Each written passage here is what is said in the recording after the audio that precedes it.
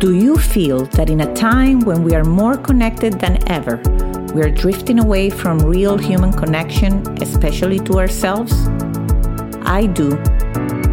Hi, I'm Leticia Latino, and I want to invite you to join me and my very inspiring guests in exploring ways to reconnect to your essence, to your definite purpose, to what makes you tick.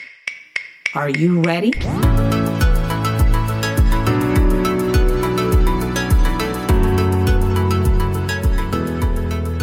Hello, everybody. Welcome to Back to Basics. My guest today is Leah Pinelli. She's a life coach on a mission to teach others how to crack the code on their relationship with food and weight, and to teach them how to create harmony between their brains and their bodies so that they can lose weight from a place of love. How beautiful is that? Hello, Leah, and welcome to Back to Basics. Hi, Leticia. Thank you so much for having me. No, this is excited. And I had never had a life coach on the show with your specific focus of weight loss, which I think it's so needed. And it's something that it touches all of us at one point or the other. But I know that like with any journey, you probably didn't start at being a life coach. So tell us about the origin story, where you're from.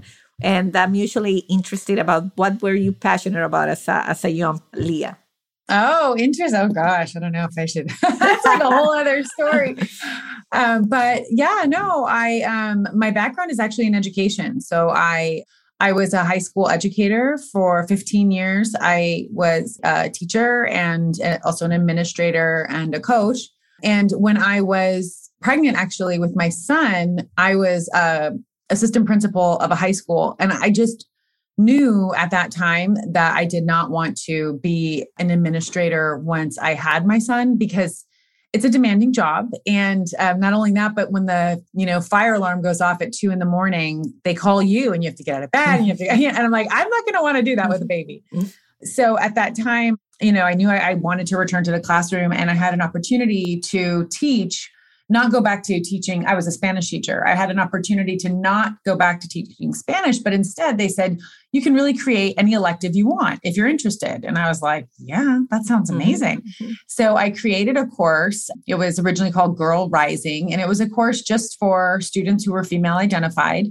And it was a space for them to come. And I taught yoga and meditation in that course, but it was really about creating a space for girls, a safe space for girls to come and to talk about all the stuff that teenage girls don't really ever get to talk about with adults, meaning, like what's going on with my body? And is this relationship healthy? And, all of these things that, girl on girl hate. There's so much, negativity between girls. And so just having a space to come to and really examine their lives in this way with a trusted adult. So I created this course. I loved it. It was the best 3 years that I got to teach that course. But what I found was that I didn't really have the tools to teach the girls how to navigate their own lives. So I could give them my opinion all day long, right? I could be like, oh, you need to dump him. And you know what I mean? Like, he's not good enough for you. But like, that's not actually helping them identify what kind of relationship they really do want to be in and moving towards creating the life that they deserved as young women. And so I did a little investigation. I thought about, well, should I, go back to school? I already had a master's degree, but should I go back to school? And then I learned about life coaching. And I thought, oh, this is the skill set that I want to give to these girls, which a life coaching is essentially helping you make better decisions in your life so that you can get the results you want. So I went to training and I became a life coach, and I brought those tools back to my girls, and it was great. That job, unfortunately, they shifted the elective. They wanted me to do a bunch of testing and things like that in the elective. And I was like, nope, that is really going to detract from the safe space that I had created. So I chose to discontinue the course. But I started life coaching on the side because I just loved the work. And it really just then took off from there. And that started I started teaching that course in 2014, but the life coach training happened in 2016. So this is something that as a young little girl, this is you wanted to teach, this is something you envision yourself doing? So it's interesting that you brought that up, because it actually was full circle. The reason I became a high school teacher was because I was a really bad bad teenager. I was the girl that parents never wanted their kids hanging out with. I got into a lot of trouble. I was doing all kinds of crazy, terrible things behind my parents' back. I didn't get along with my parents. I ran away from home. And to be honest, I had a great time. Like I had a blast as a teenager, but I was out of control. And in hindsight, I actually, when I graduated, I didn't go straight to college because I had basically been a perpetual truant in high school, meaning I cut class so often that I was classified as a truant. I got all C's, D's, and F's from sophomore to senior year. I was a mess. And they really only graduated me because they really didn't want to deal with me anymore. And so I had to go to community college and literally I had to repeat all 4 years of high school in community college because I had to make up for, I wasn't there. And if I was there, I was usually under the influence of something. So I was really not, I had to repeat it all. So I repeated all 4 years at City College of San Francisco, where I'm from, San Francisco. And then I did 2 more years at City College, right? Because I had to now do my first 2 years of undergrad before I could transfer. And my turnaround was dramatic. I had gone from being this total wild child to, I was still pretty wild in my 20s, but I figured out how to balance the wild with the focus. And so I ended up transferring from City College of San Francisco to UC Berkeley, which was beyond everybody's wildest dreams. Like nobody thought, I was such a, like nobody would have thought that I could have gotten into Berkeley. And so when I did, it was a huge confidence boost for me because I was like, yeah, I can go from being this total F up of a kid to going to UC Berkeley. And then when I got to Berkeley, I graduated summa cum laude, meaning I graduated with, I think it was like a 3.87 or something like that, right? I got 1B while I was there. Yeah. And so I was so proud of myself for doing that work. And so after I graduated, I'll never forget, I was talking with my boyfriend at the time, who's now my husband. And I said to him, I was like, I don't understand why anybody didn't try to help me. People like my parents tried to control me. They took me to therapy. They gave me consequences, but none of it worked. And I thought to myself, why wasn't there ever an adult who just sat me down and was like, Leah, do you understand how these choices you're making are going to impact you later? Because when I reflected, I was like, I didn't realize that I was going to have to repeat high school. I thought I just had to get through high school and then I could go on to do whatever. But I didn't understand how it worked, And so I thought to myself, I think I want to go back and teach high school because I want to be that adult that understands kids who don't want to be at school, who would rather be partying all the time. I want to help them navigate that a little bit better. So the whole reason that I became a high school teacher was not because I was particularly interested in teaching Spanish, although I did love bilingualism, but it was more about having access to kids who were struggling and being able to help them navigate their lives differently. So in my heart, I think I was always a life coach in that way, because that's why I wanted to teach. So then I ended up going on to get a master's degree at Stanford University, actually, which again blew my mind because nobody thought that this girl could have done that, and then becoming a teacher. And so that's kind of how it all kind of came full circle, is this wild child, turned academic, turned life coach for kids, and then now for women. But that's very powerful. That's the best life coach there is, because you really, went through something that, it's definitely outside of the norm and your challenges. And is there anything in particular that happened to you that you can pinpoint when the turn happens that you went back to and say, okay, I'm going to study? Yeah, it did. It did. It was very clear. So my best friends, they also were wild, but they had the balance since high school. So my best friends were the kind of kids who would still do their homework. They would still show up in class, not under the influence, and they would still show up and do their work. And so they had figured out kind of how to get it done and also still have fun, but they weren't as wild as I was. I was way out there, and so what happened was they all ended up going off to college. So, they went to state schools. It wasn't like they were, 4.0 kids in high school, but they didn't need to be, right? They'd figured out how to do that. So, my best friend, a couple of my friends went to San Francisco State. My other best friend went to New York to a SUNY school. So they got to go off and they got to have the college experience. So what I found was that I was stuck at home, and I was not only stuck at home, but I had to work because I had to, whereas they didn't have to work, or maybe they worked on campus, but they could go to their classes in the morning and study, and then, study in the afternoons, and then work at the cafe on campus. And their lives just seemed easier. And I'm like, wait a minute, this isn't fun. I don't want to be left behind. And so I did. I was like, okay, I'm going to go to community college. I'm going to transfer, because I could see that my life had ended up being not so fun. And I wanted it to continue the way that their lives were continuing.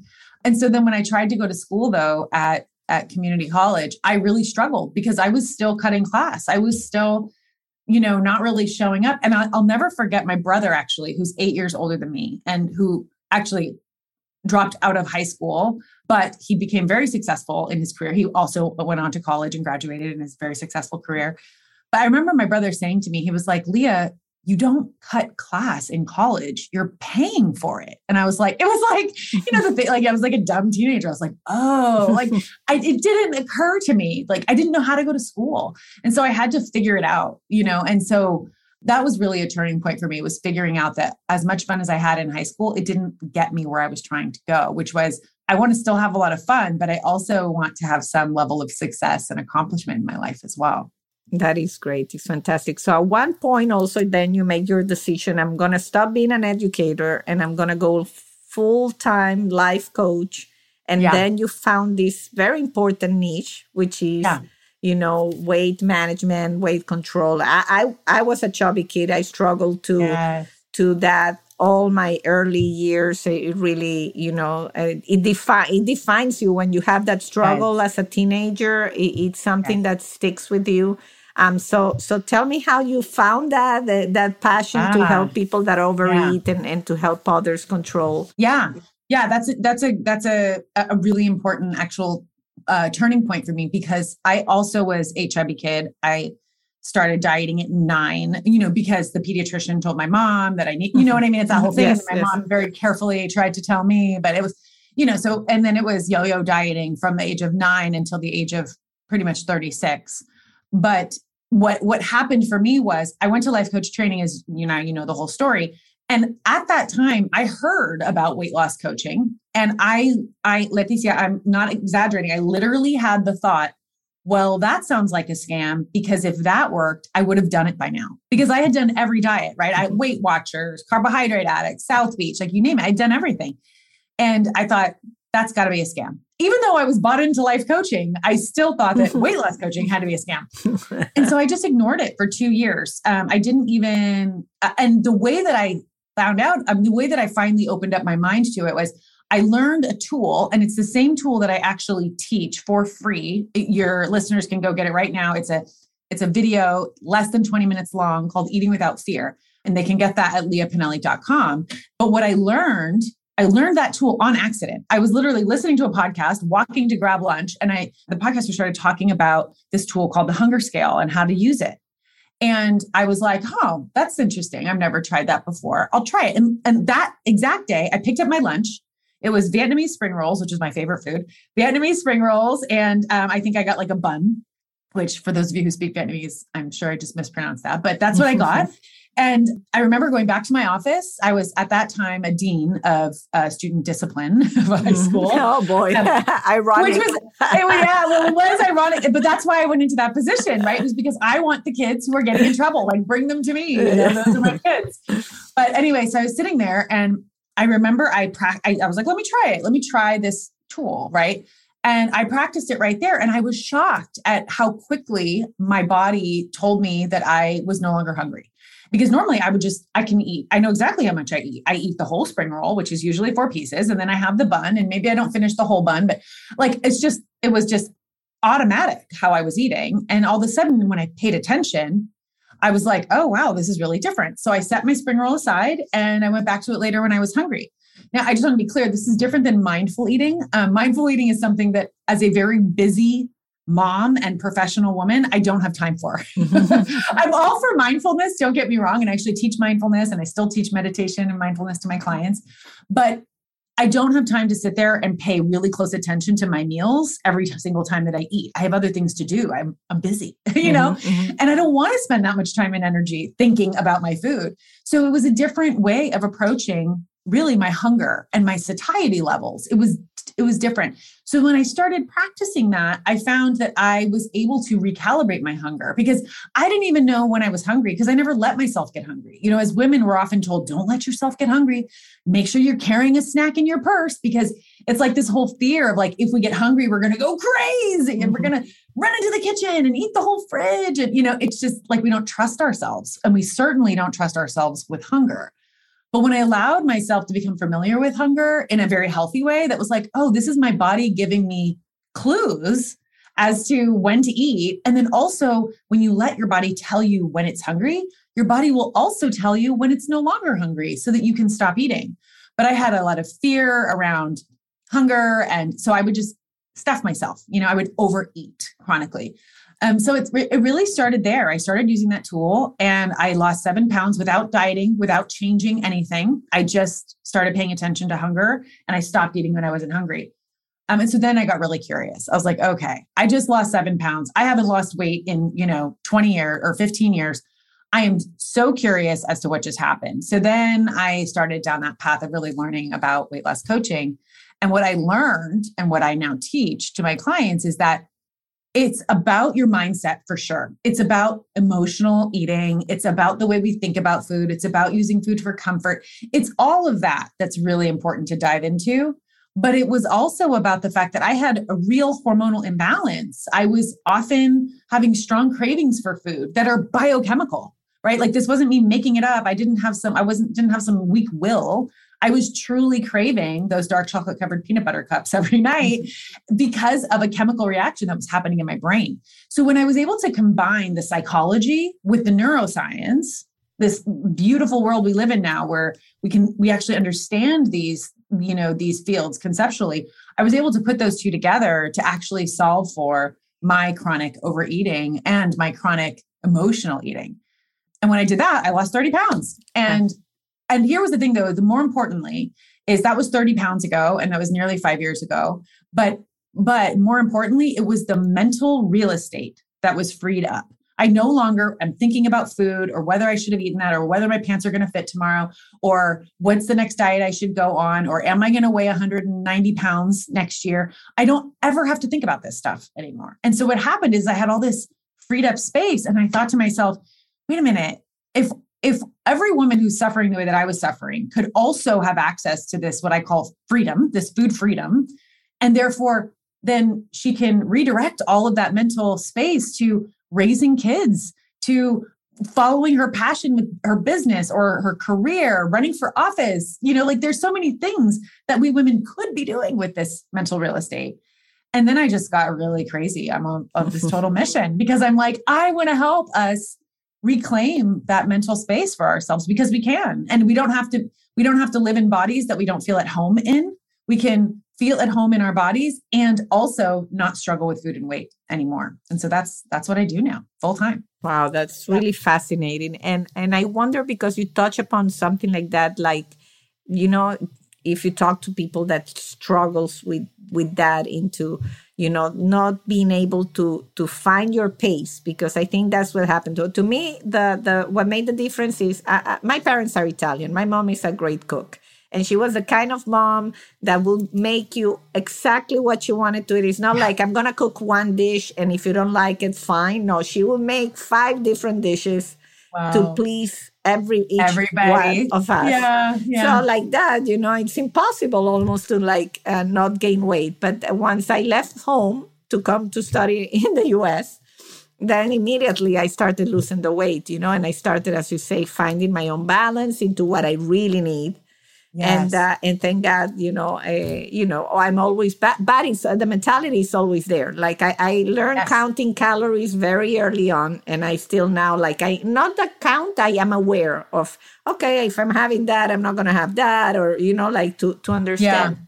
Yeah. But it is true that there's people that they want to do the diet, they want to do the thing, and then it gets to a point where there's certain self-sabotage, where almost like they feel that they cannot make it.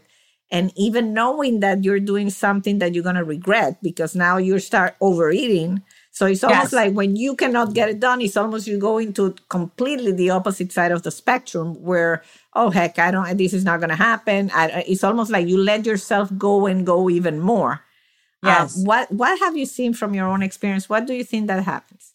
Oh, you're hitting on exactly every single client that comes to me is, I shouldn't say every single, but I cannot think of a single one who is not a kind of perfectionist thinker in the way that you were just describing, meaning either I'm all good or I'm all bad. So either I'm on the wagon or I'm off the wagon. I'm either eating healthy or I'm eating bad, And so what ends up happening is, we have these grandiose plans where we're like, okay, starting Monday morning, I'm going to have a green smoothie for breakfast and a healthy chicken salad for lunch. And then I'm going to have, and we make all these plans. And then by Thursday, or even by Monday night in my world, but by the evening, what ends up happening is that we are stressed. We are tired. We are overwhelmed. We are overworked. There are all of these other things at play here. And then, your husband walks in the door with a pizza because he forgot that you were going to eat healthier, or your colleagues want to go out and grab nachos and margaritas and it's Friday and you're like, I deserve it. Right. And you do. But the problem there though, is that's where the self-sabotage comes in. We often move from this place of either I'm being really good and I'm eating right, or once I've started to quote unquote eat badly, I then just throw in the towel and I might as well just eat all of it. Right. And I call that getting a case of the F-its, right? Because you're like, oh, well, F it. I already had the margarita, so I might as well have another one. Oh, well, F it. I already had the nachos, so I might as well get the ice cream. Right. And then we end up really swinging on this pendulum constantly. And what the work that I do with my clients is really there's a couple of things. I have a program, it's called 90 Days to Food Freedom. And it's where I walk clients through 90 days of really undoing exactly that. The problem is that usually what's happening is that we have restricted ourselves too much. And so we're not feeling a lot of pleasure. We're not feeling a lot of joy. We're not loving that green smoothie. We're not loving our lunch. We're not really enjoying it. So then our brains are like, man, this is hard. You're working really hard. You deserve a brownie. You deserve a break. And the truth is that we use so much willpower throughout our day for so many other things. Like every time you make a decision, you're using some level of willpower. And so what ends up happening is when you get tired and when you get stressed, the willpower is gone. You can't rely on willpower. And then if you've planned to eat something that isn't really delicious and satisfying, then your brain's going to be like, can we just not tonight? Can we just go through the drive-through? Can we just get order the takeout? And so then you lose traction in that way. So the approach that I take with my own life and with my clients is that it has to be pleasurable the whole way through. Because anything that you're doing right now that doesn't feel good, you will not sustain for the rest of your life. So your weight loss will come back.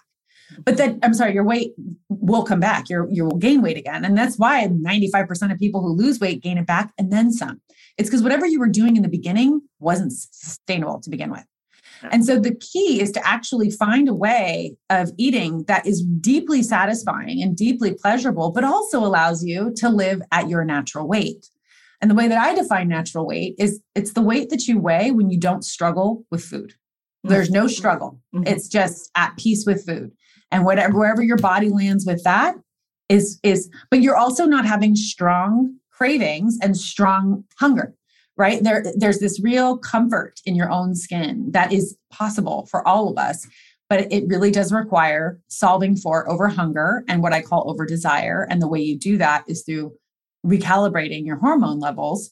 And then after that, it's really just dealing with all of the mindset stuff around, being tired or being exhausted or being angry or stressed and going to food for those reasons. Or just, for so many of my clients, it's like, I finally get my kids to bed at 9:00 and all I want to do is open a bottle of wine and get a bowl of popcorn and a bar of chocolate and sit down in front of the TV with my husband and just, veg. And I get that because we do need that level of relaxation, but it's just the problem is that behavior is causing so many more problems in their lives. So it's really about how do I actually get deeply relaxed and have way more pleasure in my life so that food isn't the thing that is fulfilling the pleasure factor for me, that my life can be better than food. I totally agree with what you say. I think the sustainability thing, when I see people doing this crazy thing, I say, that's not sustainable. That's not That's right. something. And I guess because of the trial and error, I totally agree with you. It's finding what you can sustain easy, That's that right. it doesn't That's right. feel, and then always checking in with what it feels good to you. Like I know how I like my clothes to fit. And the moment Yes. I realize maybe it's a little tighter than I like, I just do maybe 3-4 days where I even pay a little bit more Yeah, attention. And then it's right back to where you want it to that's be. right. That's And it right. never becomes that such a big undertaking that Yeah, that it could become if you that's really right. take it as an all or nothing That's situation. right. That's right. Yeah. Yeah. So that's very interesting. So I'm curious because you mentioned your son and I'm a mom and you started at 9. I started probably, my mom took me to a doctor probably at 14 that, check my diet and all that. And Yeah. so I know a lot of these issues start young. Yes. And one of the things it's and I have it at home. I have a very good, two very healthy eaters, and so Yeah. you also, as a mom, you start wondering, when do you take action? So I'm curious because I'm sure there's a lot of moms out there that have the same question, and you're an expert. Knowing what you know, what do you think it's reasonable age where one should like become maybe a little bit more active into the way your kids are eating? Oh, that's a really good question. Oh, that's a great one. So, I mean, first and foremost, I'm clearly not a child psychologist or a child behaviorist or anything like that. I only can speak from my own experience. But from the time my son was born, well, from the time that I started, so he was probably, let's say, I actually started in about 2017 was when I started to dabble into weight loss coaching. And so he was about 2.5, 3 years old. And the approach I've taken ever since then has always just been to decouple emotion from food. And of course, we obviously have emotional responses to food, right? There's no way we couldn't, right? Like you think about your mother's cooking, and that elicits emotional response. Same with me. That we have emotional associations with food, but what my goal was to never impose any kind of like stress or power or struggle or strife around food. So if my son said, I don't like that, or I don't want that, it was like, okay, you don't prefer that today. Okay, that's fine. There wasn't any pushing. Now, my husband sometimes would push, and I would have to remind him, like, we're not pushing. But because when we push, as everybody knows with kids, the more you push, the more they push back. So it doesn't really work. But I understand where it's coming from as a parent, because we start to panic and worry. I mean, I think we're hardwired to worry about our children's, nutritional health. But at the same time, I always just tried to remind myself that I didn't want him to associate any kind of strong emotion with food. And so that was really important to me. So, of course, when he's really little, I could give him the options, and the only options he was getting were relatively healthy ones. So I wasn't like offering him a Happy Meal along with broccoli, because obviously we would all choose the Happy Meal over the broccoli, right? But instead, I was conscious about what I was offering him. But once he got to kindergarten, I remember this really distinctly, because at his preschool, the teachers would always send home the lunch exactly so we could see how much they ate, right? Well, once he got to kindergarten and he was eating in the cafeteria, he figured out that he could throw his lunch away and nobody would know mommy wouldn't know if he ate vegetables, because he was getting it. He wanted to get it at the cafeteria. And so that was the first time that he really realized he had some agency with food, that he could choose things that I might not offer to him. And so then he did become really, into sugar and all the things that humans love and that kids love. And so really it's just been a matter of, I've always tried to just keep it as neutral as possible so that I'm not getting upset and I'm not engaging in a power struggle. And that I really feel like came from being a teacher. Like I learned that the hard way, figuring out that when you engage in a power struggle with a teenager, you lose every time.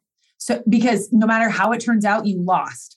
And so really being intentional about not engaging in a power struggle. So in our house, for example, I don't permit my son to have seconds on pasta or rice or things like that if he hasn't eaten plants. And I always say plants. So if you don't like the plants that are on the table, whether it's like last night we had Brussels sprouts and broccoli. If he does like broccoli, he's not a fan of Brussels sprouts.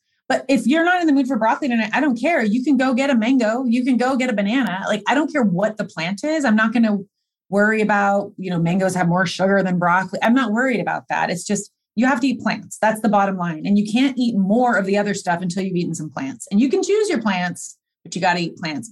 So really trying to just give him that like foundational, you have to eat plants, you have to eat some fat, and you have to eat some protein before you go eating a bunch of sugar. And really trying to not freak out, about any of it, because I know part of it is developmentally totally appropriate for kids to turn away from bitter greens and things like that. And so just allowing it to evolve without imposing a bunch of emotional and psychological drama. That's great. That's very useful. And I know you also talk often about how we can avoid passing our own issues that we struggle with as any body issues we had, to pass it to our daughters, or how do we prevent from kind of giving them that baggage? Exactly. So the number one thing that we all must do is we have to reconcile it for ourselves, because every client that I have with children has said to me, oh, I never talk about this in front of my kids. My kids don't, I'm really careful about what I say. And I believe them. They are really careful, but our kids still see it. My mom never, with that one exception of when the pediatrician told her to put me on a diet when I was 9, she never suggested a diet after that. But I remember watching her count points at the table for Weight Watchers. It was so subtle. She wasn't making a big deal out of it. She wasn't making everybody diet. She never said, oh, I look terrible, I look fat. She didn't do any of that. It was just so subtle. But research shows that when girls are looking to our mothers to figure out how we're supposed to be in the world. And so when we see our moms, even if we think that they're not, even when as moms, we think that we're not sending that message, we often are inadvertently. And so it's really about having to get right with yourself first. And really, truly, like if you are at peace with food, then you don't need to worry about passing anything on to your child except for being at peace with food, right?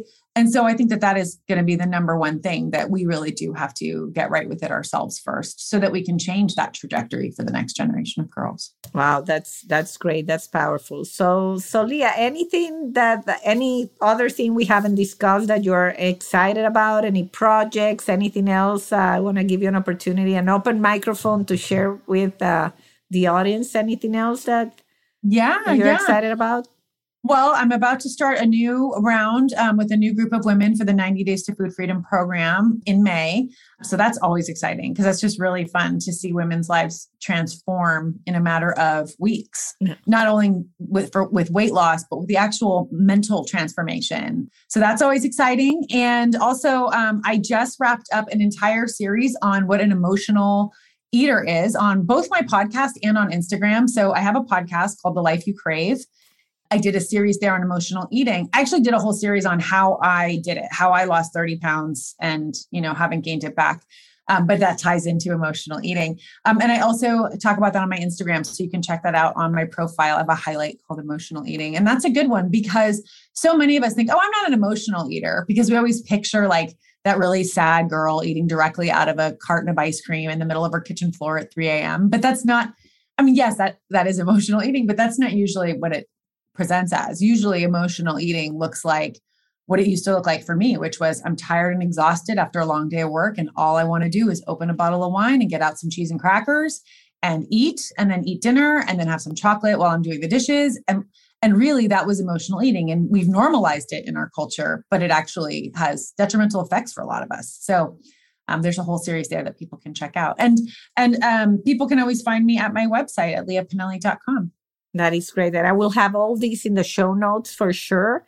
And, I cannot end an interview without asking what makes you tick other than helping others lose weight, which is a great mission. And anything else that when you feel low is your go-to thing?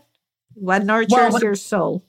Totally. When I feel low, and my go-to thing is I'm big on movement. So I love walks, being outdoors. I love Pilates. I love Bikram yoga. All of those things really make me tick. A good hike with my husband. But I would say, and I kind of touched on this earlier in the podcast in this episode, but something that really makes me tick is connecting with teenagers still. Like I always say, like, I'm a teenager whisperer. I can get teenagers to tell me anything if you just give me a chance to cultivate a little relationship with them. But that's still such a passion of mine and not just female identified teens, but all teens, right? Like regardless of gender, I really am still very passionate about young people in that way. No, I think you have a great opportunity, Unique, because you have such a strong example of, yes, you had your wild years. Yes. You maybe, didn't think exactly how a parent maybe wants your kid to, but you turn out great. Yeah. You're helping others. So, that's why you've been such a great guest here at Back to Basics, because my mission is to show that we all have very strange journeys. Yes. To get to our life mission. And it's not, a lot of people think that they have to have everything perfect and check the boxes and whatever. Right. And it doesn't work. It doesn't always work that way.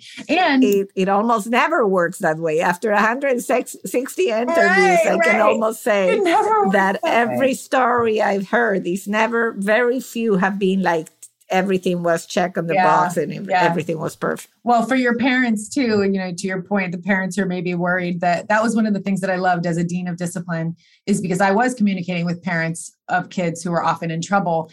And I would tell parents my story so that they could see that like, this isn't necessarily going to end in incarceration or drug addiction. Like, I know it looks that way right now. I know it's so scary and so hard, but I think the difference between me and some of my friends who did end up in those kind of worse off situations was that I had parents who really loved me. They didn't know what to do, but they really loved me. So yeah, that keep loving your beautiful. Kids. Yeah. Beautiful. Well, thank you, Leah, for being part of the show. And thank you, everybody. And until the next episode.